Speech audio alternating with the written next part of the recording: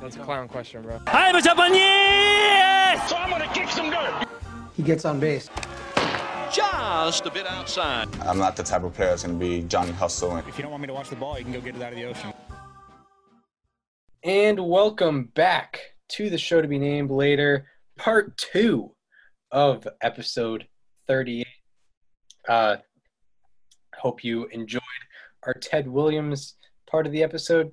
Now we are talking about the 1995 Seattle Mariners, a legendary team, probably the most important, maybe the most important team, particularly for their city, ever. Yeah. And yeah, going into 1995, this team was abysmal. They only had 2 winning seasons in their 19-year history. They had 0 playoff appearances, and their best winning percentage for a single season was .512. They just barely sniffed 500 a couple of times. That's the best thing they've ever done coming into 95. And 94 was not one of those seasons. In fact, they were 49-63 in the strike-shortened season. And the Kingdome, their stadium, it was falling apart. The ceiling tiles were falling onto the field. There's work that had to be done on the roof.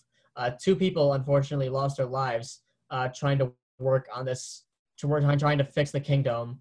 And it was very abundantly clear that the Mariners needed a new stadium, but it would have required public funding, and it was extremely unlikely that a vote to build the team a new stadium with public funds was going to pass, because obviously the public wasn't really on their side, because why would they be? Like, they had nothing exciting on the field other than Ken Griffey Jr.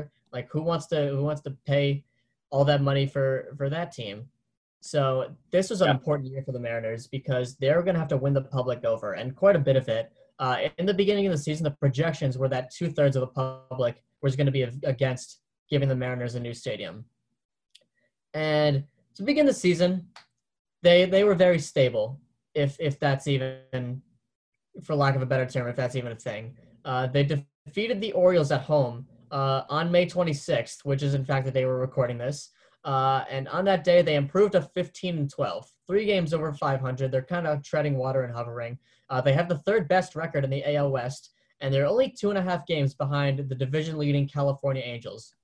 So this team is contending. Like, it's worth paying attention to. However, the attendance for the game on May 26th was only 15,256 people.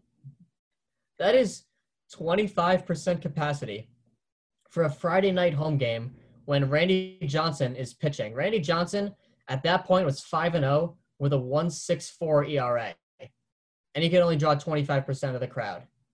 Also, on that same May 26th day, Ken Griffey Jr., of course, like I mentioned, one of the main reasons why people even cared about this team to begin with, makes an incredible catch in center field. Chris, I believe we have the video, if you will play that.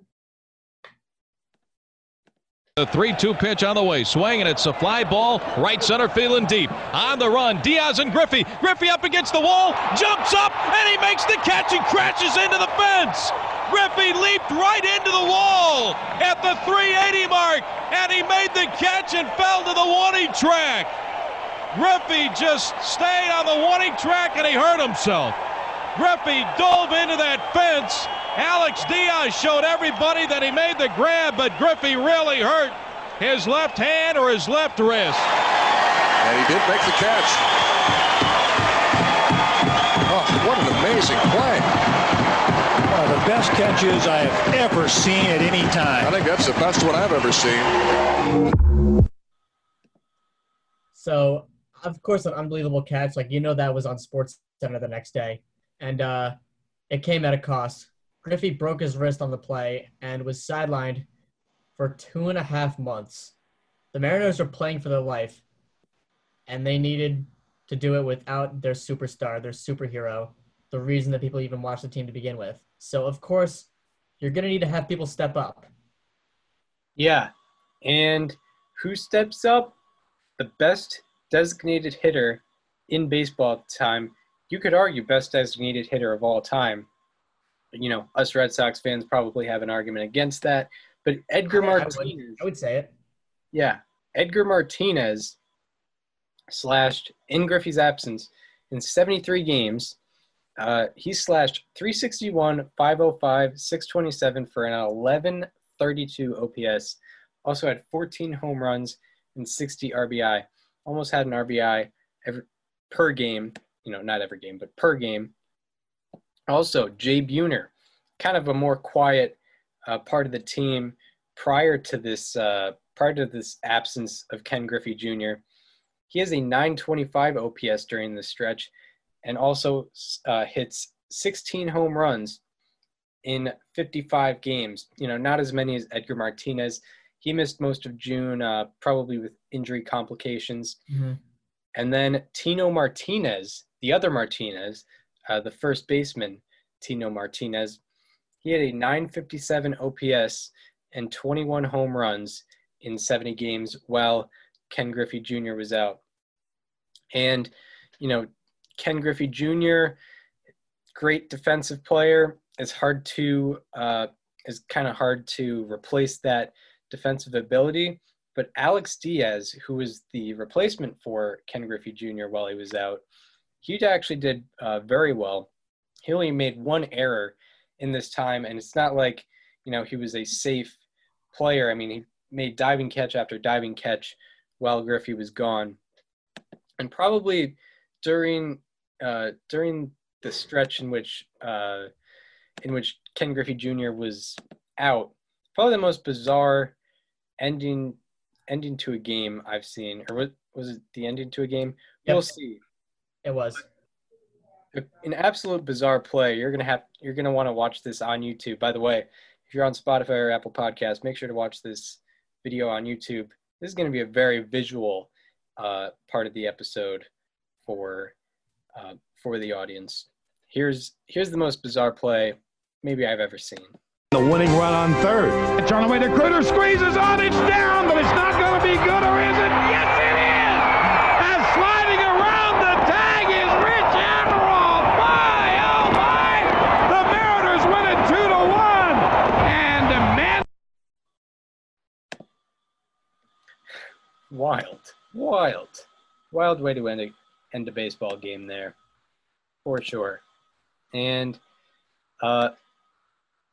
yeah, definitely bizarre. The Mariners, they're kind of, while Griffey is out, while their best player is out, they kind of tread water, but they're not, very good by any stretch. They went 36-37 while Ken Griffey Jr. was out. And when Ken Griffey Jr. came back, he didn't have necessarily his timing all the way there. And they lost 8 out of 15 of the games of the first 15 No, games. they lost on 8/15, August 15th. Oh, whoops. All right. It's okay. So they lost on August 15th when Ken Griffey Jr. came back. And, after that game, there were 12.5 games out of the division, probably in a very familiar place as they had been in their 19-year franchise history. And they had 44 games to make up 12.5 games of ground. And, they gained that ground a little bit, but they kind of backed into gaining ground in a way. So the Mariners actually, from August 15th through September 7th, they went 11-12. It's not the best way to go about things, but the leader in the division, the California Angels, they went 5-17, and the Mariners, who were one game above 500 at 62-61, they ended up 6 games behind the Angels with 21 games left to play in the regular season. And also, this was the first year of the wild card happening. They were 1 game out of the American League wild card spot, so they kind of backed into a good spot for them, first time ever. So now it's go time. The Mariners woke up the morning of Friday, September 8th, with a 6-game homestand ahead of them. Out of the 21 games they had left, 14 were home, 7 were away. So the schedule was in their favor. They were also 11 days away from the King County election to give them a new stadium. If the vote doesn't pass, the Mariners are going to be sold. And if they're sold, it's almost guaranteed that they're going to be relocating. So if there's a time to win over the fans and keep the team in Seattle, it's right here, right now. September 8th. The Mariners have the Kansas City Royals in town. The Royals, keep in mind, are right with them for the AL wild card. The Mariners win 4-1. Randy Johnson improves to 14-2 after pitching 7 innings of 1-run ball. Luis Sojo hits a 2-run home run go-ahead shot for the Mariners in the third, and the newly acquired Norm Charlton records the save. However, the Angels beat the Twins that day 9-3, so the Mariners are still 6 games out, and they are now in a tie with the Royals for the wild card spot. September 9th, 10 days until the election. Time's a ticking. The Mariners beat the Royals again, 6-2, with Andy Benes going 8 innings, allowing 2 runs. Also, Tino Martinez hits a 3-run home run, and Buhner goes back-to-back with him. But the Angels beat the Twins once again 6-5. They're still 6 games out, but the Mariners now lead the wild card spot. That leads into September 10th, where they close out the series against the Royals, and they sweep the Royals with a 5-4 victory. Joey Cora gets a go-ahead double in the 8th to secure that victory. Norm Charlton, I'm assuming, probably closes that out. And finally, the Angels are able to lose, and they lose to the Twins 9-8 in extra innings. And the Angels actually kind of beat themselves in a way. That last run against the Twins was allowed on an error, and the Mariners are finally gaining some ground. They're now 5 games behind the California Angels. September 11th, 8 days until the election. The Mariners lose a 12-10 slugfest to the Twins. They blow a 6-3 lead after giving up 9 runs in the 7th and 8th combined. And the Angels beat the White Sox 4-1, so now we're back to square one, back to 6 games behind. September 12th, 7 days until the election. The Mariners rout the Twins 14-3. Jay Buhner hits 2 home runs. Mike Blowers and Dan Wilson also go deep. But the Angels beat the White Sox 3-1, and they're still 6 games out. They are also a half a game out of the wild card spot to the Yankees. Yeah, they are not in an ideal spot on September 13th, which is 6 days prior to the election. And also, you have to consider getting down 4-0, which is what they ended up doing. They were down 4-0 in the bottom of the 7th and had an 11% chance to win the game. But the Mariners, in their 1995 fashion, come back. Mike Blowers hits a game-tying home run in the 7th inning, and that was after Jay Buhner hit an RBI single. And in the 8th, Tino Martinez comes up clutch and hits a go-ahead single in the 8th, and then Jay Buhner, to secure the victory, hits a 3-run home run to put the game away. Mariners win that game 7-4. Angels lose their game against the White Sox, losing 6-1, and the Mariners are back to being 5 games back of the pesky California Angels. Then on September 14th, it's 5 days until the election.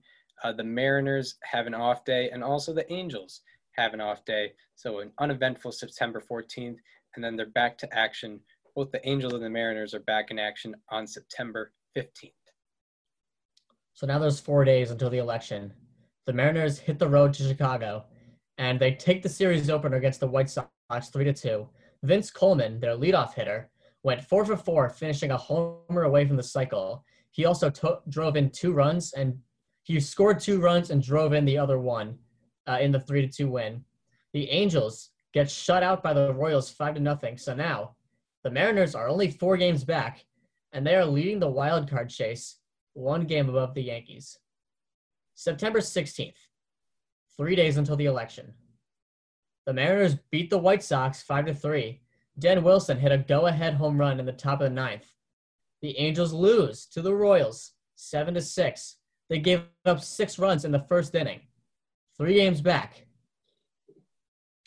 And then on September 17th, it's 2 days until the election. but the Mariners do not help their case this time, unlike, a lot of the previous games that they played up to this point. They lose 2-1 to the White Sox, and it's not like they didn't get any base runners. They got base runners, but they left a lot of men on. They went 1 for 11 with runners in scoring position, but luckily the Angels were able to lose their game against the Royals, and they were still 3 games out of the division race, and they were also still leading the wild card race by 1 game. September 18th, one day until the election. The Mariners are back at the Kingdome to face the Texas Rangers, and they win the opener 8-1. Edgar Martinez and Mike Blowers both homer, and the Angels get shut out by the Oakland A's. They are 2 games back. And now, September 19th. This is it. The day of fate. The Mariners are playing a Tuesday night game against the Rangers while the votes are simultaneously being counted and updated live on TV. And the story that I'm about to tell is being told through the eyes of Mike Gastineau, who is a Seattle sports media, who is in Seattle sports media as a radio host. He says, quote, "I went to the game and left in the 3rd inning because I was too nervous to watch baseball." He then goes to a local bar, which is packed with Mariner fans, and half the TVs are showing the game. The other half are showing the election results that are coming in. He said, quote, "It was like being in someone else's movie." So Mark McLemore from the Rangers hits a home run to put them up 4-1. The Rangers' win probability gets as high as 92%, so the Mariners had an 8% chance of winning this game at one point. While the Mariners are trailing, so is the stadium vote. The Mariners start to chip away. Griffey hits a solo home run in the 8th to make it a 4-2 game, and in the 9th, the Mariners are down to their final 2 outs of the night. Doug Strange comes in. And hits a go-ahead a pinch hit, game-tying home run. And later in extras, Griffey comes up with the winning run on. Cook, taking a lot of time, is finally into his stretch. The 2-2 pitch to Ken Griffey Jr. now from Dennis Cook. Here it comes, and it's swung on and lined off the glove of the third baseman Ortiz. Here comes Strange. The Mariners win it 5-4. My, oh my! The Mariners are 1 game back of the California Angels as Jr. hits a line drive right off the glove of Luis Ortiz at third base. And now they are 3 games ahead of the Texas Rangers. And baby, is this looking sweet. It's unbelievable. As Jr., for the 2nd time in his career, picks up a game-winning hit in the bottom half of an inning. The other one was the dramatic home run against John Wetland of the New York Yankees. And since that time, it has been something. The Mariners. So Griffey hits that game-winning single, and all of a sudden, the vote starts getting neck and neck. It's dead even. And a few minutes before that walk-off, the Angels also lost in a walk-off. All of a sudden, the vote passes. People are hugging in the streets of Seattle, and the Mariners are saved, right? Well, not exactly. Mariners CEO John Ellis gets a phone call at 4 a.m. saying that the absentee ballots are now coming in. And, well, they weren't pretty. And in the end, the stadium vote lost by 1,082 votes. Despite all the efforts, the vote fails. But that doesn't mean it's all over. Hold that thought and stay tuned. We'll get back to it later. Well, the Mariners on September 20th definitely helped their case. They score 11 runs on 20 hits, and they scored 10 runs over the first 5 innings. Ken Griffey Jr. hit a home run. Luis Sojo also hit a home run to go along with a 4-for-5 day and 6 RBI. That completed the sweep of the Rangers. The Angels, on the other side of the race, the Angels had a miraculous 6-run 9th inning, and it was highlighted by home runs by Tim Salmon and Garrett Anderson. But unfortunately for the Angels, the Oakland Athletics were already winning 9-0 at the start of the inning. So it was a 9-6 victory for the Oakland Athletics, and the Mariners are tied with the Angels for the division lead. Then on September 21st, both teams have off days again, and nothing obviously changes. So just to recap, the Mariners made up 6 games in 8 days. That is unprecedented at a time where they needed it most. So now, it's Friday, September 22nd. The Mariners welcome in the Oakland A's for a 3-game series. The recorded attendance at the Kingdome, according to Baseball Reference, was 51,500. They nearly sold that dump of a stadium out because people wanted to see this team. And, well, the Mariners weren't exactly giving them a show. The Mariners were losing 6-0 after 3 innings, and the A's win probability was up to 94%. In the bottom of the third, Griffey led off with a home run to make it 6-1. Mike Blowers later doubled to make it 6-2. Luis Sojo walks and Dan Wilson singles to load the bases with 2 outs for Vince Coleman. Base is full for Vince Coleman. Coleman hits a fly ball deep to right field. And Vince goes a fire! A grand slam home run for Vince Coleman. My, oh my! We are even at 6. It was Coleman's first career grand slam and what amounted to the biggest Mariner comeback of the year. So that was Vince Coleman's 85th career plate appearance with the bases loaded, and it was his first grand slam. It was one of 5 home runs that he hit that season, but it was the only one that he hit with the Mariners because he was traded midway through the season. So he picked a great time to do it.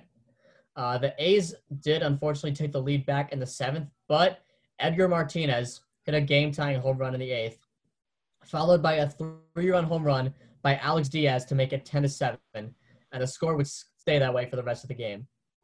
The Angels lost 8-3 to the Rangers, boosting the Mariners into sole possession of first place. Now, this is completely uncharted territory for this franchise. Before 1995, the latest in a season the Mariners had ever been in sole possession of first place was May 22nd of 1994.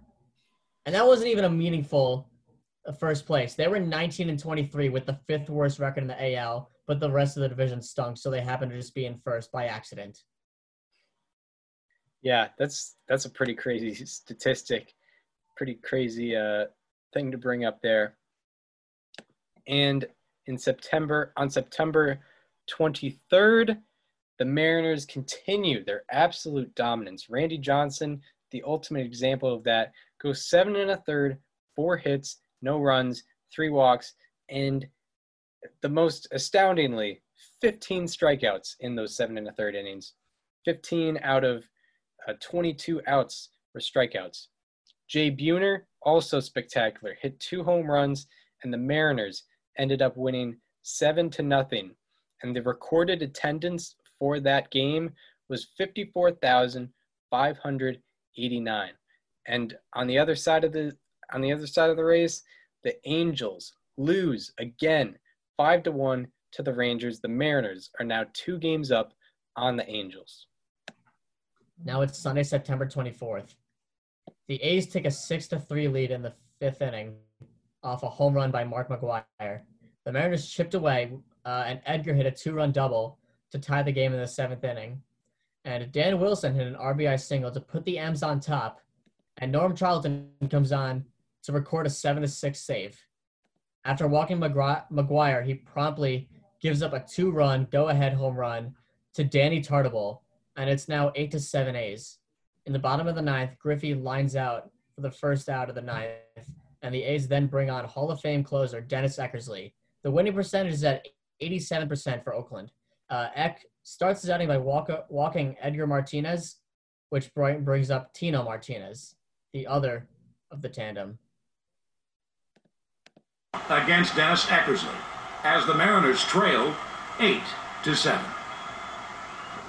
Here comes the pitch to Tino. Swung on and belted deep to right field. And that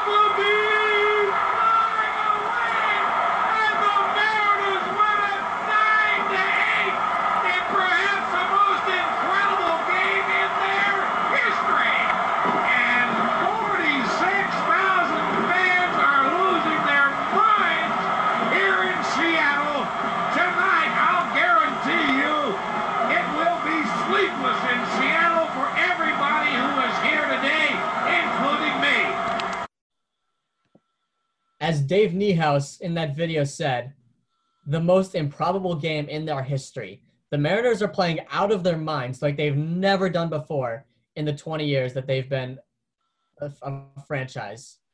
And now, when it matters the most, they're showing their true colors. The Angels, however, they finally won. They broke their 9-game losing streak, while simultaneously the Mariners were on a 6-game win streak. So the Angels are planning to take that momentum into Seattle, into the Kingdome. On September 25th, both teams had off days, and the Angels obviously has said, we're going to Seattle to settle this division race, potentially. And on September 26th, the Mariners offense comes to play, no doubt about it, gets 6 extra base hits, and, you know, with those extra base hits, Ken Griffey Jr. and Jay Buhner both homered. Andy Benes, he had 7 1/3 innings of 1-run baseball, and the Mariners win that game and get a 3-game lead on the California Angels. And then on September 27th, the script is flipped a little bit. This time it's the Angels shutting down the Seattle Mariners. Chuck Finley, Troy Percival, and Hall of Famer Lee Smith shut the Mariners down, and the Angels won that game 2-0. But the Mariners still have a comfortable 2-game lead on those Angels. So now it's September 28th. The Mariners are in Texas, looking to clinch the division for the first time in their history. Their magic number is 3, with 4 games left to play in the regular season. The game is tied 2-2 in the 8th. The bases are loaded with 2 outs for none other than the Kid, of course. None other than the Kid. Who else do you want up besides Ken Griffey Jr.? Pitch on the way to Ken Griffey Jr. and it's swung on and belted deep to right field. Get out the right ground ball. It is grand salami time. I don't believe it. My, oh my, what a shot by Jr. And he has never hit a bigger one. So that would put the Mariners up 6-2, and the score stayed that way. They won. The Angels defeated Oakland 4-1, and Seattle's magic number was at 2. So now it's September 29th, and we got a stadium update.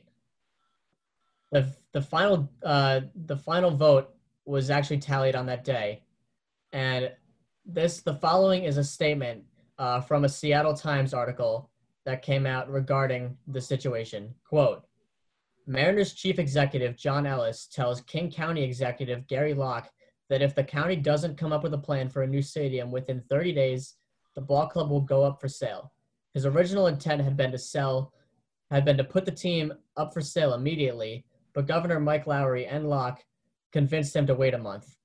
So the Mariners were going to sell. Like, they were set on selling if this vote didn't pass, but all of a sudden, they're playing the best baseball of their lives, and the city loves it. Everyone's coming out to support the team, and the county's like, no, give it a chance. Let's see what happens. And, of course, there's now 30 days to decide if the Mariners are staying in Seattle or not. But for now, they got to worry about the on-the-field play to even determine the off-the-field play.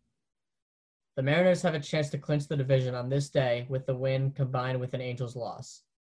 The Rangers are leading 3-2 in the 8th, and the Mariners get sac flies from both Edgar and Tino Martinez to take a 4-3 lead, and they win by that score. The Angels win 9-6, and their magic number goes down to 1. So now they can clinch with either a win or an Angels loss.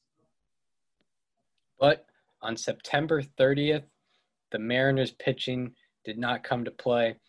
They gave up 7 runs in the first 2 innings and ended up losing that game 9-2. Meanwhile, the Angels, on the other side of the division, they win 9-3, and that division lead shrinks down to 1. And there is 1 game left to play in the regular season for both teams. And on October 1st, the Mariners starting pitching folds for a second consecutive day, and they lose that game 9-3. The Angels, meanwhile, they keep winning. They win 8-2, and that means that there will be a tiebreaker game in Seattle to decide who wins the division. The Yankees already clinched the wild card, so it's win or go home. It is October 2nd. The Mariners, it is huge for them to be in the Kingdom in front of their home fans. The Mariners were 45-27 at home during the season, so home field was huge for them. The recorded attendance for this game was 52,356. It is a 1:30 afternoon game on a Monday, and nobody knew that this game was happening 24 hours ago. Impromptly, the Mariners fans showed up in the masses. Randy Johnson versus Mark Langston, their records respectively 17-2 and 15-6. The Angels could not use Chuck Finley because he pitched the previous day. And it is a 1-0 pitcher's duel in the 7th. The one run came in the 5th in form of an RBI single from Vince Coleman. So the Mariners are up, and they load the bases in the bottom of the 7th inning with 2 outs, and former Angel Luis Sojo comes up to bat.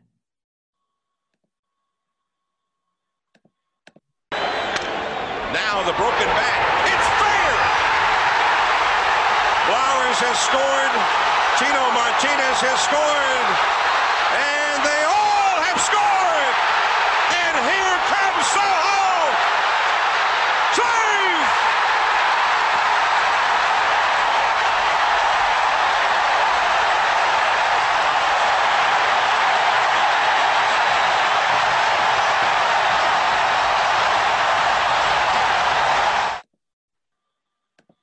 What you just saw was, at that moment, the biggest hit in Mariners history. You got to keep in mind, they're playing for their life on this day. If they don't win this game, they don't play anymore. And the public's probably not going to really care that much if they only gave them, that much of a run only to lay down and die in the first chance they got at some sort of postseason atmosphere. And Luis Sojo puts the game away with that hit. And the game was pretty much over at that point because Randy Johnson, of course, was pitching, and he goes the distance, so to speak. Now the left-hander ready. Branding iron hot. The 1-2 pitch. Kay inserted. It's over right over the heart of the plate. Randy looks to the skies. That is covered by the dome and bedlam as the Mariners now erupt. Everybody charging Randy Johnson out there, and the fans coming out on the field. Security's going to have a problem, but 19 long years of frustration is over, and the Mariner players now being protected by security. A fan almost clips Lou Piniella, and the Mariners now are going to have to be escorted off the field by security. But my friends, this is just indescribable. An absolutely beautiful moment. The Mariners are going to the playoffs for the first time in their history in one of the strangest, most improbable ways it could have happened. Randy Johnson for that game, 9 innings pitched, 3 hits, 1 run, 1 walk, and 12 strikeouts, a game score of 82. Of course, that's that we went over a lot last week in our 0-1 Diamondbacks episode. And in the regular season, Randy Johnson wins the Cy Young. He goes 18-2. He leads the league in ERA with a 2.48, strikeouts with 294, ERA plus with 193. That means he was 93% above the average pitcher for that season.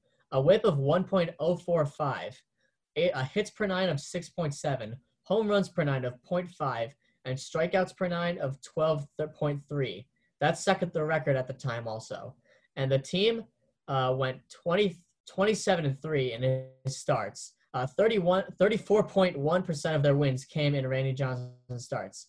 Also on August 11th, he was 7-0 with a 1.45 ERA and a 4.96 OPS plus against. the team won all 10 of his starts. And that was from August 11th on. And also, after 1875, he and Greg Maddux in 1995 were the only pitchers to finish with a 900-plus winning percentage, minimum 20 decisions. Edgar Martinez had the best DH season ever. He led all DH seasons since the DH was incorporated in 1973 per single seasons, in average with a 356, OBP with a 479, OPS with an 1107, WOBA with a 469, and weighted runs above average with 72.5. No one else is above 70. And second in weighted runs created plus with 82. Manny Ramirez beat him one season. And he finished third in the MVP voting that season. Jay Buhner, he hit 14 home runs in the month of September. He had a 909 OPS, which gave him fifth in the MVP. And of course, we're talking about Jay Buhner, so we would be remiss to mention the one time that he was featured in a segment on the one and only Seinfeld. I can't believe it. He was so young. How could this have happened? Well, he'd been logging some pretty heavy hours. First one in the morning, last one to leave at night. That kid was a human dynamo. Are you sure you're talking about George? You are Mr. and Mrs. Costanza. What the hell did you trade Jay Buhner for? He had 30 home runs and over 100 RBIs last year. He's got a rocket for an arm. You don't know what the hell you're doing. Well, Buhner was a good prospect, no question about it. But my baseball people love Ken Phelps' bat. They kept saying, Ken Phelps, Ken Phelps. Jerry. So that, of course, is the legendary Seinfeld segment of Jay Buhner. Also, Jerry Stiller, the man who played Frank Costanza in that, recently passed away about a week or so ago on May 11th. Rest in peace to him. Thank you for the laughs. And, of course, that is the Jay Buhner segment. Tino Martinez hit 293, 369, 551 with a 920 OPS, 31 home runs, 111 RBIs, and a 135 OPS plus. Also, Mike Blowers, 96 RBIs on the season. Very underrated and impressive. So now you're going into the American League Division Series versus the Yankees, who, oh, by the way, were 18-4 after September 8th. That was the one team in the league that had a better record than the Mariners after that time. And keep in mind, just because you made the playoffs doesn't mean your franchise is saved. You're going to have to give your fans something to cheer about in the playoffs. You know, you're not going to win the public over if you get to the playoffs just to be snuffed out by the Yankees as quickly as possible. So you need to get something going. So that leads to Game 1, hosted by the Yankees. And baseball didn't really know what they were doing at the time because they had the worst team host the first two games, which I just don't understand. And the Mariners were definitely at the disadvantage there to start the series. It's Chris Bosio versus David Cone, and David Cone is the reigning Cy Young Award winner. And this is Ken Griffey Jr.'s first experience of the postseason. And, you know, he's the face of baseball. So, you know, you have to wonder, what's he going to do with the pressure of A, the postseason, and B, the bright lights of the Bronx? Let's see how he handled that. To me in spring training and said that I would have 3 hitters with 100 RBIs and 1 with 96, and none of them would be Ken Griffey Jr. I'd have thought you were crazy. He couldn't get there because of the injury that kept him out of those 73 games. Rips it deep. Goodbye home run hitting the facade of the upper deck at Yankee Stadium. And it is a 2-1 Yankee lead.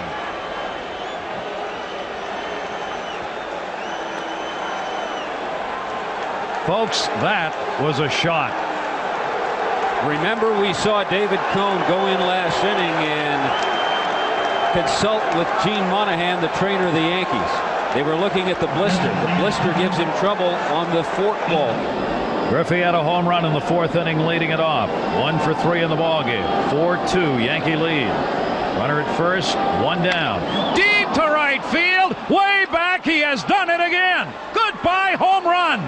Ken Griffey Jr. said to his teammates, "Get on my back and I will carry you." He is carrying them in Game 1. 4-4. Well, they were able to ride Jay Buhner the last few weeks of the season, but Ken Griffey Jr. said, you can ride on my back for the playoffs, and he's done it. Not a problem for Mr. Ken Griffey Jr. Not a problem for the kid.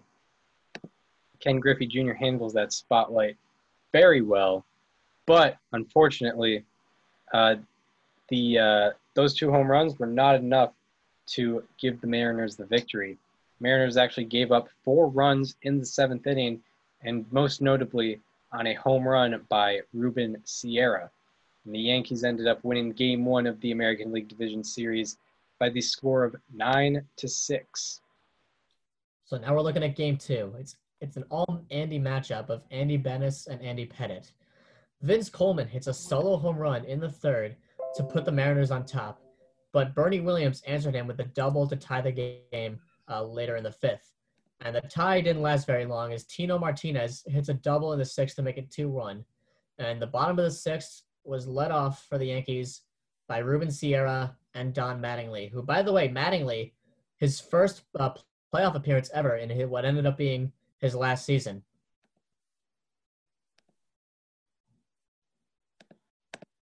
Benes and Andy Pettitte. Drill to right field. Ruben Sierra. Put the mustard on her, baby. Goodbye, home run.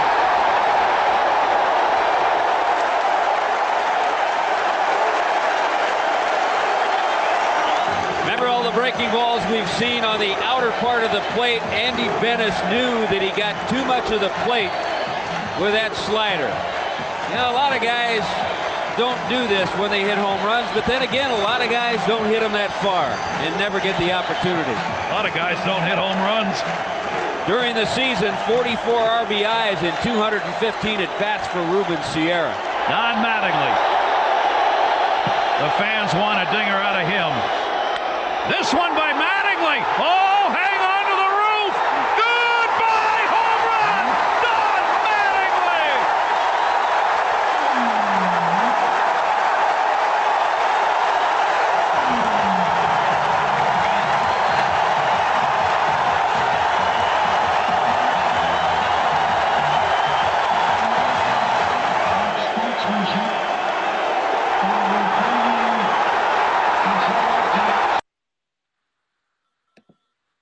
And like Gary Thorne said, they might tear the roof off of that place at that moment.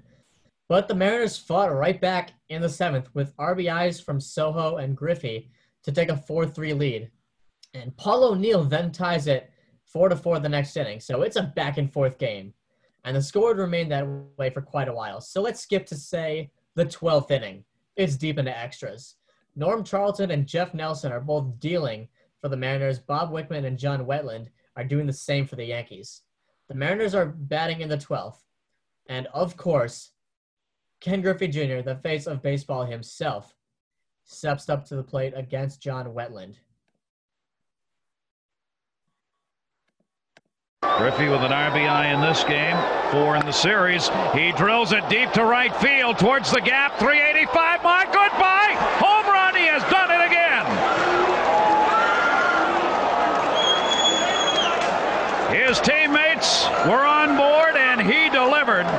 Get on my back and ride it. It is a 5-4 Seattle lead as Junior delivers his 3rd home run of this series.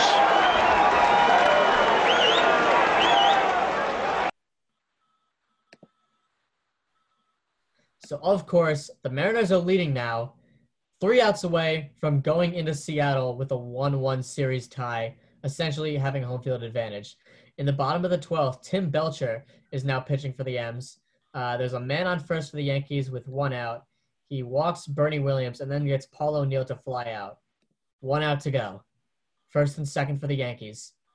And the Mariners have to get through the toughest out in the lineup, which is Ruben Sierra. Let's see how this at-bat was handled. Registered a 5-mile walk over there. Swung on, left field. Diaz back, at the wall. Diaz looking, off the top of the wall. 1 run in, Yankees can win it. Relay throw coming. Soho front of the plate, and they got him. It's tied up. The game is tied. Soho on the relay to take out Bernie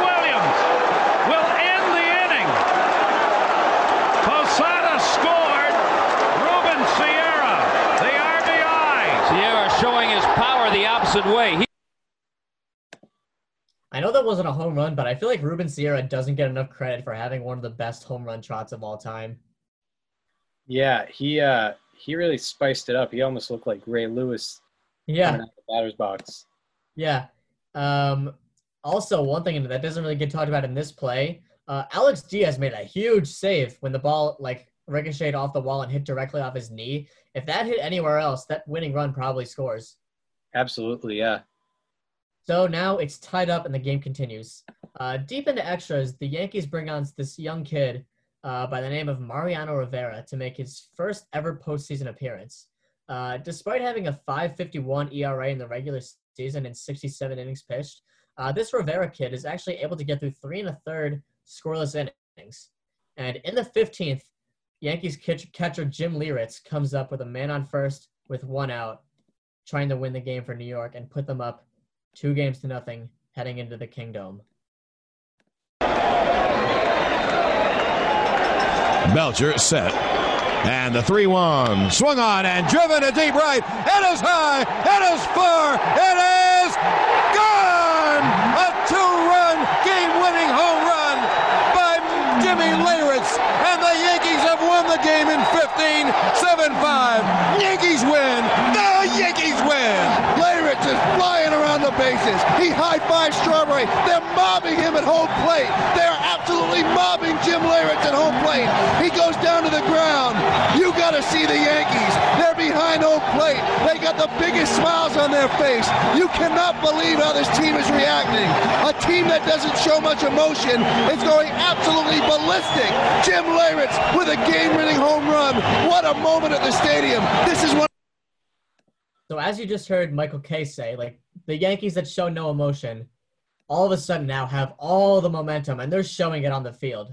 As for the Mariners, they lose a heartbreaker, the most brutal loss in their history. And now they got to go play for their lives again for 3 times in a row. You have to go 3-0 to keep your franchise alive. Yes, and also one thing that should be said about this 95 Yankees bunch is, most Yankees teams are loaded with playoff experience. They did not have a lot of playoff experience. They had not been to the playoffs 81. Since 1982 or something like that, or 1981. I forget. So, they were still, they're the Yankees, but they were still kind of playoff starved. So they still had that energy of a team who really wanted it. So it makes what the Mariners might be able to do even more impressive. So in Game 3, they go back to the Kingdome for the rest of the series, as Daniel previously mentioned. And luckily for the Mariners, they have their ace on the mound, Randy Johnson, and he's facing 1993 Cy Young Award winner Jack McDowell. And the game was scoreless until Bernie Williams of the New York Yankees led off the 4th with a solo home run to put the Yankees out in front. And now this puts the Mariners in a situation that was absolutely horrifying to them. They are now losing in an elimination game, and it's going to be hard to climb back from this. And, all this work that they've done, everything that they've put into this franchise, everything that they've done to try and save this franchise and save baseball in the city that they're playing in, might be all for nothing if they can't come back from losing in this elimination game. Making the playoffs, just getting there isn't going to do it for this city and this owner. And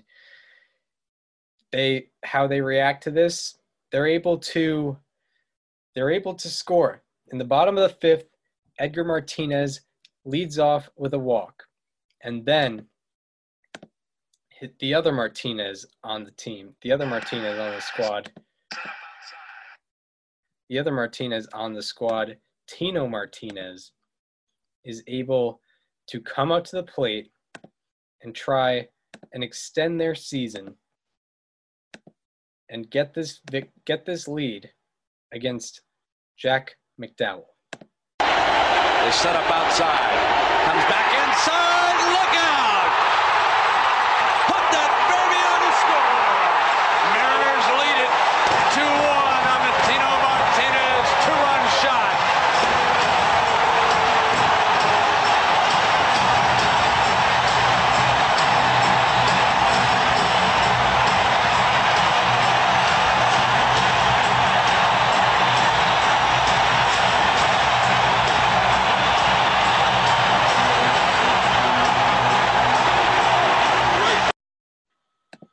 They are up 2-1 because of what Edgar and Tino Martinez are able to do.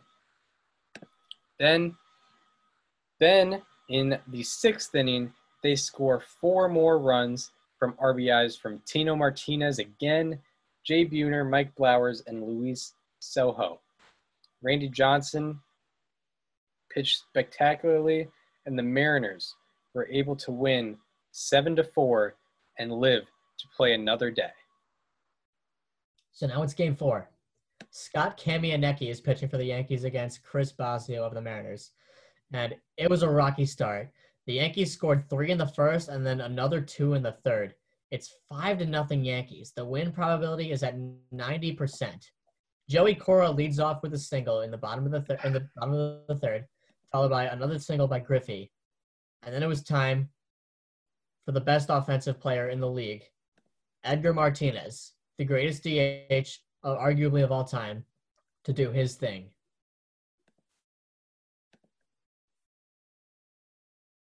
Deep to left field, Edgar Martinez deep, put it up. It's 5-3 on the Martinez home run.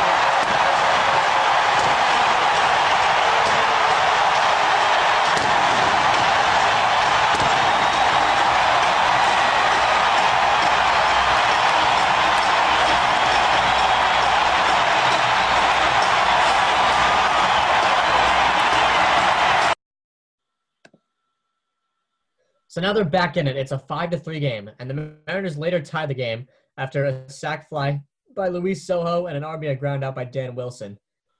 In the 6th, the game is still tied, and guess who's coming up to try and change that? Of course, it's none other than Ken Griffey Jr.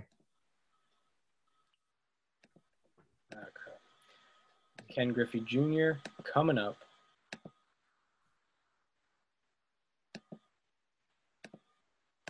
With that broken left wrist, she suffered slamming into the wall, right center field. Hit high and deep. Griffey's got it out of here. Oh, put it on the scoreboard.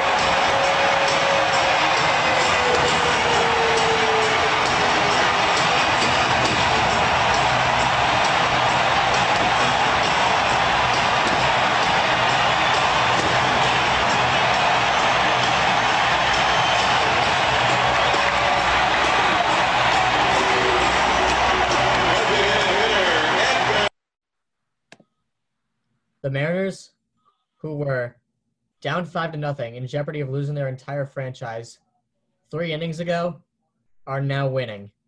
They've come all the way back. They're on top of the world. They have all the momentum on their side. Anything that the Yankees had in New York with momentum, it's gone.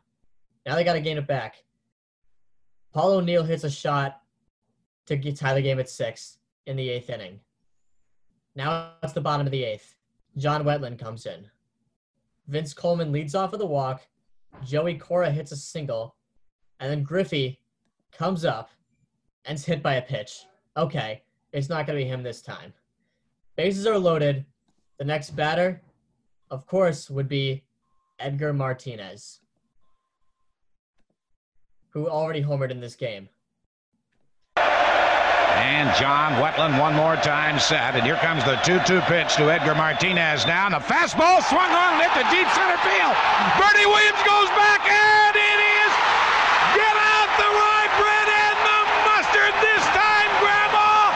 It is a grand salami, and the Mariners lead it 10-6. I don't believe it. My, oh my.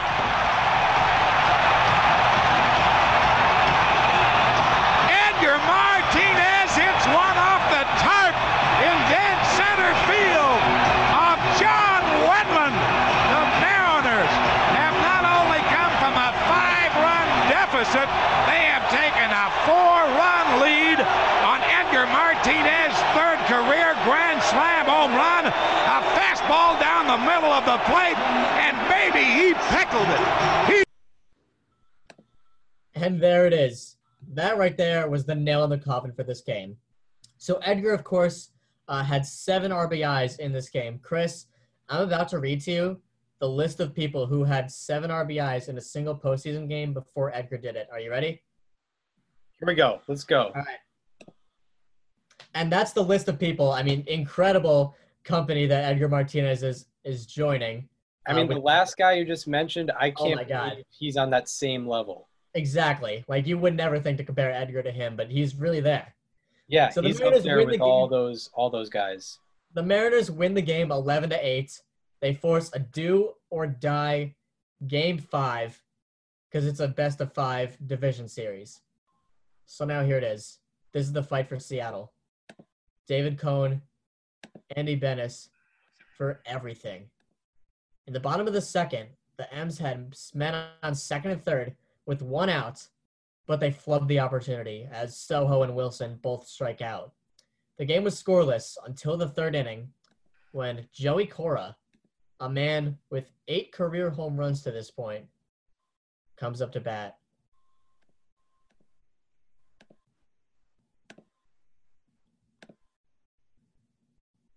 And this one's deep. What's important is Cone gets him, and this one's deep to right field. O'Neill goes back. It's deep, and Joey Cora hits a home run. The Mariners lead it.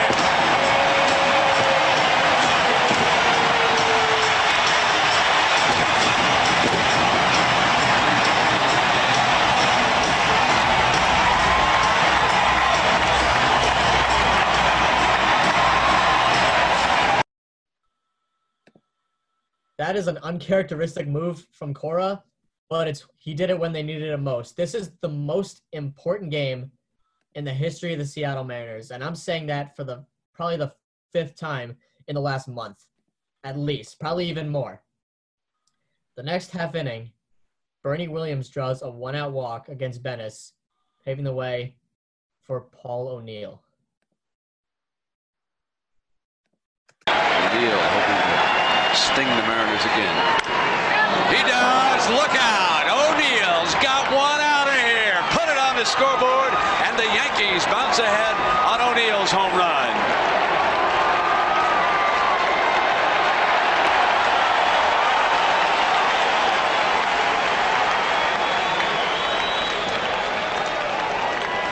There is a tradition that perhaps started at Wrigley Field. So now the Yankees are up 2-1. In the bottom of the 4th, Tino Martinez hits a 1-out double and later goes to third on a wild pitch to bring up Mr. Seinfeld himself, Jay Buhner, with a chance to tie the game.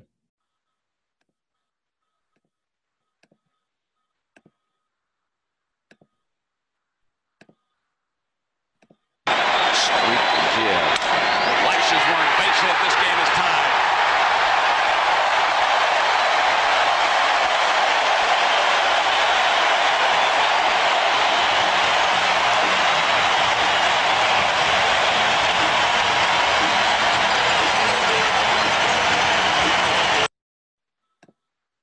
So now it's tied up, 2-2.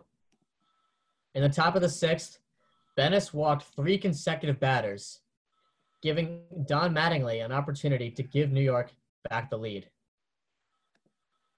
Don Mattingly coming up to the plate. Opportunity to take the lead. Bases loaded.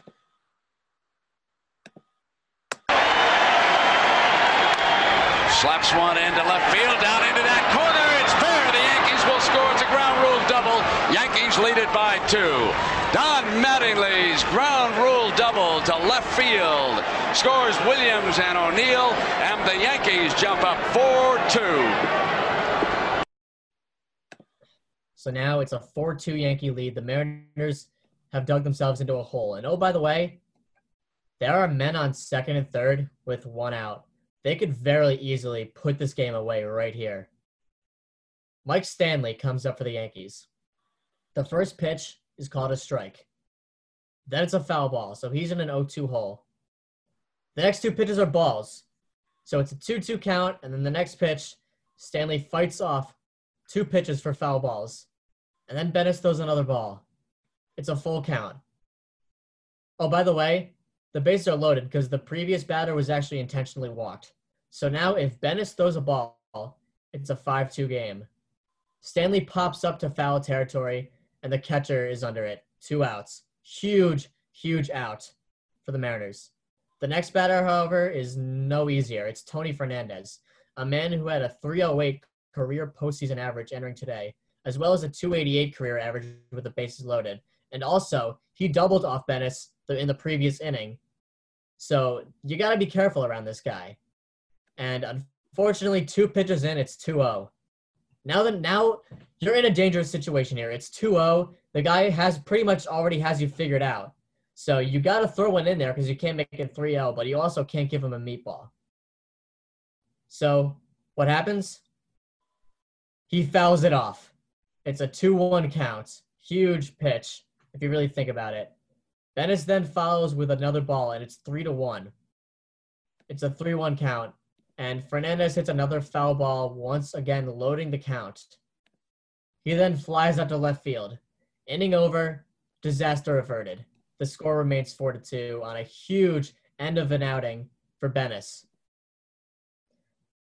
So then, in the bottom of the 6th, the Mariners waste a leadoff double from Edgar, and things are looking really bleak. Skip to the bottom of the 8th. It's a 4-2 score. David Cone is still going strong, and he retires Joey Cora for the first out of the inning. The Mariners are now 5 outs away from literal elimination off the face of this earth, essentially, and the Yankees' win probability is at 86%. So now Ken Griffey Jr. comes up. He needs to do anything to get this crowd going because we know how much home field advantage means to the Mariners. Like, they are so much better when the crowd is going, when the kingdom is amped up, and Junior, the face of the franchise, essentially has one more chance to give the fans something to cheer for. So here he comes. What's he going to do? Deep to right field! Oh, baby! Put it on the scoreboard. The kid has done it again.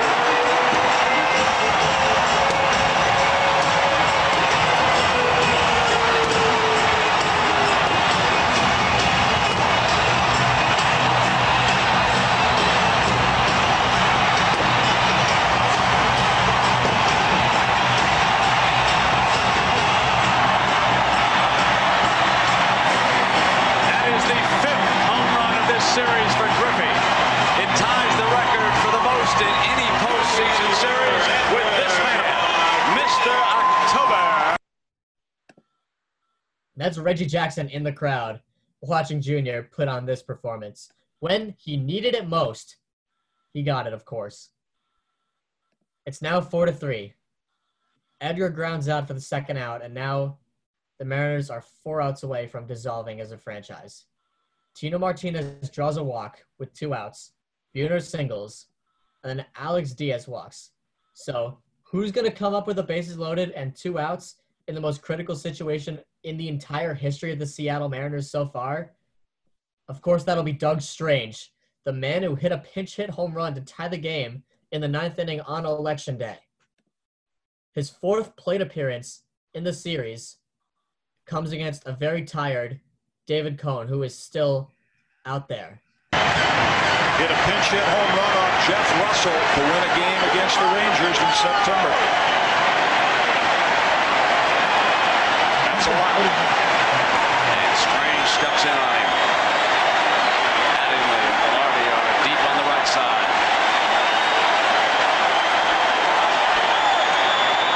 Yes, he went too far.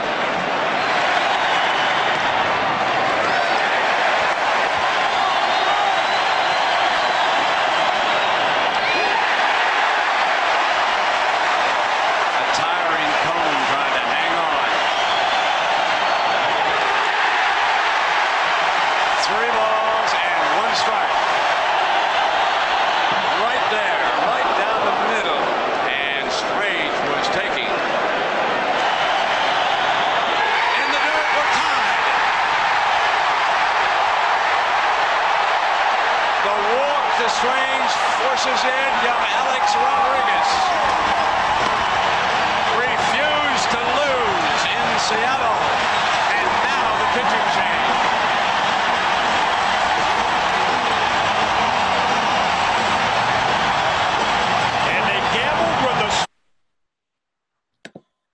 Mariners have come back to tie this game in the 8th off a walk by Doug Strange. The Yankees now bring on Rivera, and he strikes out Mike Blowers on 3 pitches. Makes you think he should have been in earlier. In the top of the 9th, Norm Charlton allows the first 2 Yankees to reach base, and his day was done. So what's Lou Piniella going to do now? Well, let's just say he's about to make the ultimate power move.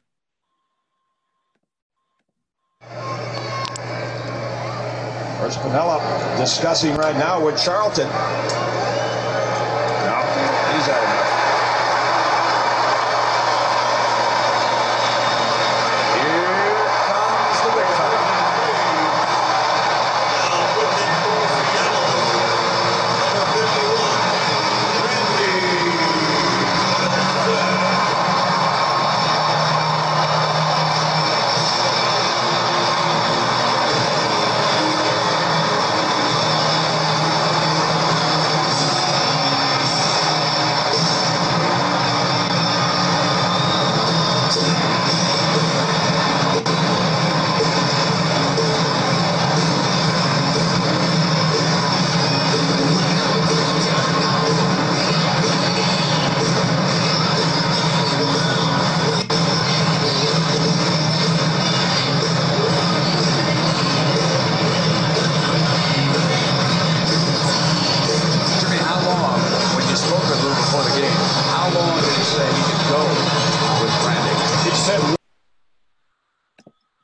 Coming off of 1 day of rest, over 100 pitches being thrown the day before, or a couple days before, Randy Johnson is now pitching in this game.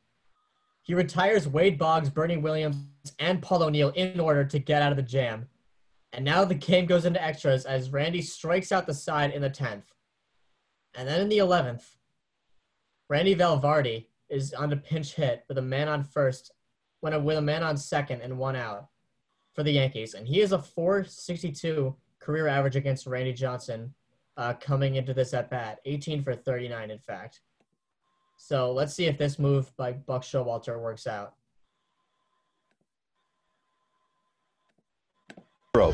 In the top of the 11th inning, Mike Stanley walked to lead off the inning against Randy Johnson, who was on in relief.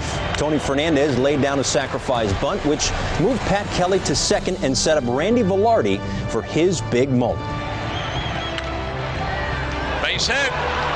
Kelly coming around. He's going to score on Coleman. Yankees lead it now. So Randy Velarde has just put the Mariners down to their final 3 outs. They might not exist if they can't rally in the next inning.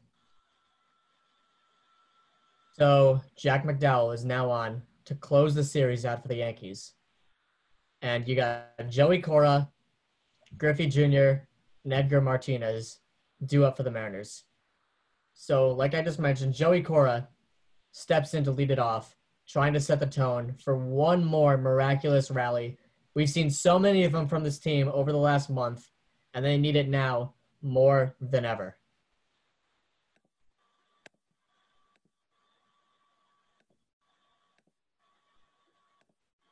Jack McDowell on Friday night, working 5 in the 3rd innings, gave up 5 runs, struck out 4, but he walked 4. There's that bunt. And Mattingly, again, he makes the move, and he didn't get it. We're going to have the same argument. No. Dan Morrison said no way. He went out of the line to avoid the tag.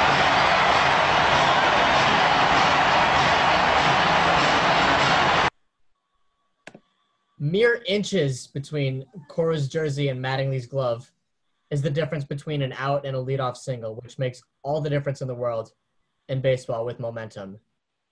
After that, Griffey Jr., of course, hits a single through the hole up the middle to bring Cora to third. It's 1st and 3rd. Nobody out for the best hitter in the league, Edgar Martinez. The Mariners could win the game right here and most likely live on as the Seattle Mariners, or they could crumble and be dead for good. Introducing Fate in Seattle, brought to you by the one and only legendary Dave Niehaus. Love a base hit into the gap, and they could win it with Junior speed the stretch. And the 0-1 pitch on the way to Edgar Martinez. Swung on and line down the left field line for a base hit. Here comes Joy. Here's Junior to third base. They're going to wave him in. The throw to the plate will be late. The Mariners are going to play for the American League Championship. I don't believe it. It just continues. My, oh my. Edgar Martinez with a double. Ripped down the left field line, and they are going crazy at the Kingdom. And there it is. The Mariners have completed the miracle to end all miracles and won this series after being down 2-0 and also being down in all 3 of the games in Seattle. Edgar Martinez, the guy with a game-winning hit, 571, 667, 1,000, 1677 slash line for the series. 2 home runs, 10 RBIs, 6 walks. Ken Griffey Jr. in his first postseason series, 391, 444, 1043, 1488 for a slash line. 5 home runs in the series. Also, Jay Buhner went 458, 500, 625, 1125. And Tino Martinez went 409, 480, 571, 1071. Lastly, Joey Cora, 316, 409, 526, 935. The Mariners have done the unthinkable. It's crazy. It's absolutely insane. I knew I had, elementary knowledge of the 1995 Mariners. I didn't even realize they were two games to none down and, facing elimination from the very beginning. I didn't realize that they came back from down 5-0 in Game 4. I mean, it's a beautiful baseball story that, I think we're doing justice here by talking about here on the show to be named later. I mean, how many times did we reference the win probability was stacked against them and they still came back and won the games? Yeah, and I'm not too familiar with how many times a team will face that, but that has to be near an all-time high of, especially for that small of a sample size. That was less than a calendar month. Yeah, I can't imagine what they did, between April and August, It's insane. So the Mariners are now going on to the American League Championship Series to face the 144 Cleveland Indians. They lost in 6 games. The dream was over. They didn't end up winning the World Series. However, on October 23rd, this is the following statement from the Seattle Times. The Mariners finally get a stadium when the Metropolitan King County Council votes 10-3 to implement a financing package that has been approved by the state legislature in special session October 14th. The plan calls for the Mariners to kick in $45 million, with the $59 million coming from state sales tax credit, $48 million coming from scratch-off state lottery games, from the rest of the country-wide taxes on restaurant, bar tabs, car rentals, and ballpark admissions. The Mariners have won. They have got the new stadium. They're going to live on as the Seattle Mariners, and Safeco Field is coming. So, in legacy, of course, to quite simply put it, this is the team that saved baseball in Seattle. They changed the culture in Seattle baseball forever. And oh, by the way, those fans are still loyal to this day. In 2019, despite a last-place season, the Mariners ranked 7th in the AL in season-wide attendance out of 15 games. The people still care about this team. And the next time you watch a Seattle Mariners game, I want you to think back to 1995, because without this group of guys, you're not watching a Seattle Mariners game. Yeah, and fittingly, the recording date of this episode, actually 25th anniversary of Ken Griffey breaking that wrist. And basically, I would imagine all hope for that season and ultimately for baseball being in Seattle kind of seemed lost, but the surrounding cast were able to get it together. And I mean, one of the greatest stories for a franchise ever.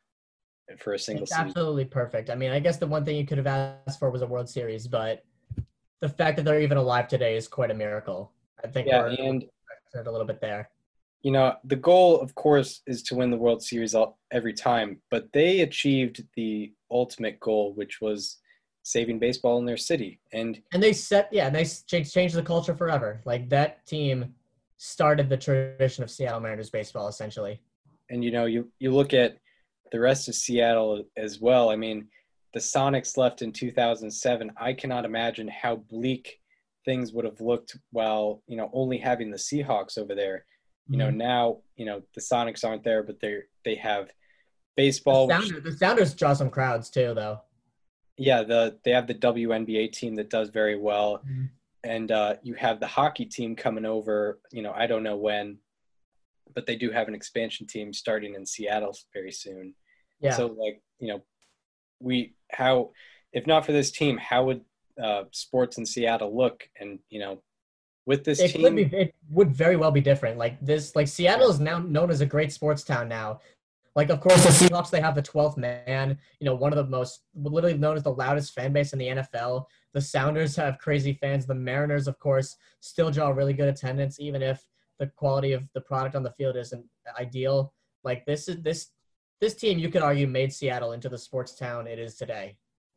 Yeah, because, you know, the 12th man, I didn't really hear, you know, they weren't really making rounds until like the late 2000s decade. Yeah. And then, of course, you know, when they started winning championships. So, you know, 95 Mariners probably kind of sparked that. And as you said, changed, you know, baseball culture and changed sports culture in Seattle. So that wraps up the beautiful story of the 1995 Seattle Mariners. It was an honor to cover this team. And by the way, I would be remiss to mention this. John Boyce and Alex Rubenstein of SB Nation recently wrote and narrated a 3-hour, 40-minute, 6-episode-long documentary about the entire history of the Seattle Mariners, going all the way back to when the franchise started and even before that. I would highly, highly recommend checking it out. It's on YouTube. It's free. It was unbelievable to watch, and that was a big inspiration about how passionate I was about covering this team. Yeah, and when did the first episode drop for that? Because, I mean... It was, like, right when the quarantine started, and, like, I think it was on opening day, actually, March 26th. But, you know, to give yourself credit, before they did anything on the 95 Mariners... I already picked them as the team I wanted to do for that, yeah. Picked them, you know, Exactly. And you had competition with the 2001 team, so good on you for recognizing that. Thank you. So now it is time for our favorite part of the show. Chris, I believe I picked first this time. Yeah, let's go. So, I forgot to mention it on the Ted Williams part of the episode. But because, you know, basically the rundown, because there is no baseball going on as of now, that could change with some better proposals by the owners and stuff. But because there's nothing going on, there's really nothing to talk about, you know, no free agent signings or anything. We're going history-based. We're picking one team and one player to talk about every week. Now we're breaking it down into 2 different parts of one episode. So I picked 30 players. Daniel picked 30 teams. We each pick a number assigned to either a team or player. It's completely random. And this past week, it landed on Ted Williams and the 1995 Mariners. So Daniel will decide the fate of our next Wednesday episode by picking whatever number between 1 and 25 right now. All right, I turned 20 this week, so I think it's only fitting that I choose player number 20. Player number 20. So I remember last week you talked about how, you know, I didn't know we were going to go this far back, you know, week with Ted Williams. With number 20, you have selected a player that Babe Ruth said he was the best hitter that he ever saw. And unfortunately, his career got cut short, and he's actually not in the Hall of Fame. next Wednesday, we are doing Shoeless Joe Jackson. Wow. Okay. Wow. This is going to be an interesting one. This is going to be an interesting one. We're going to have to watch 8 Men Out, the movie. Yes. So we are doing Shoeless Joe Jackson for the next episode. It's probably going to be a little shorter because, his career was a little shorter. But and there's not that much documentation on him either, other than, the 1919 Black Sox. Definitely no video, for sure. Yeah, it's our earliest one yet. And I'm going to go ahead for the team we are doing for next Friday's episode. I'm going to go with number 22.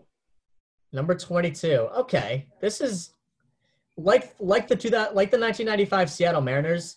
They were a team that sort of brought back a winning culture for their city. And I'm talking about the 2013 Pittsburgh Pirates.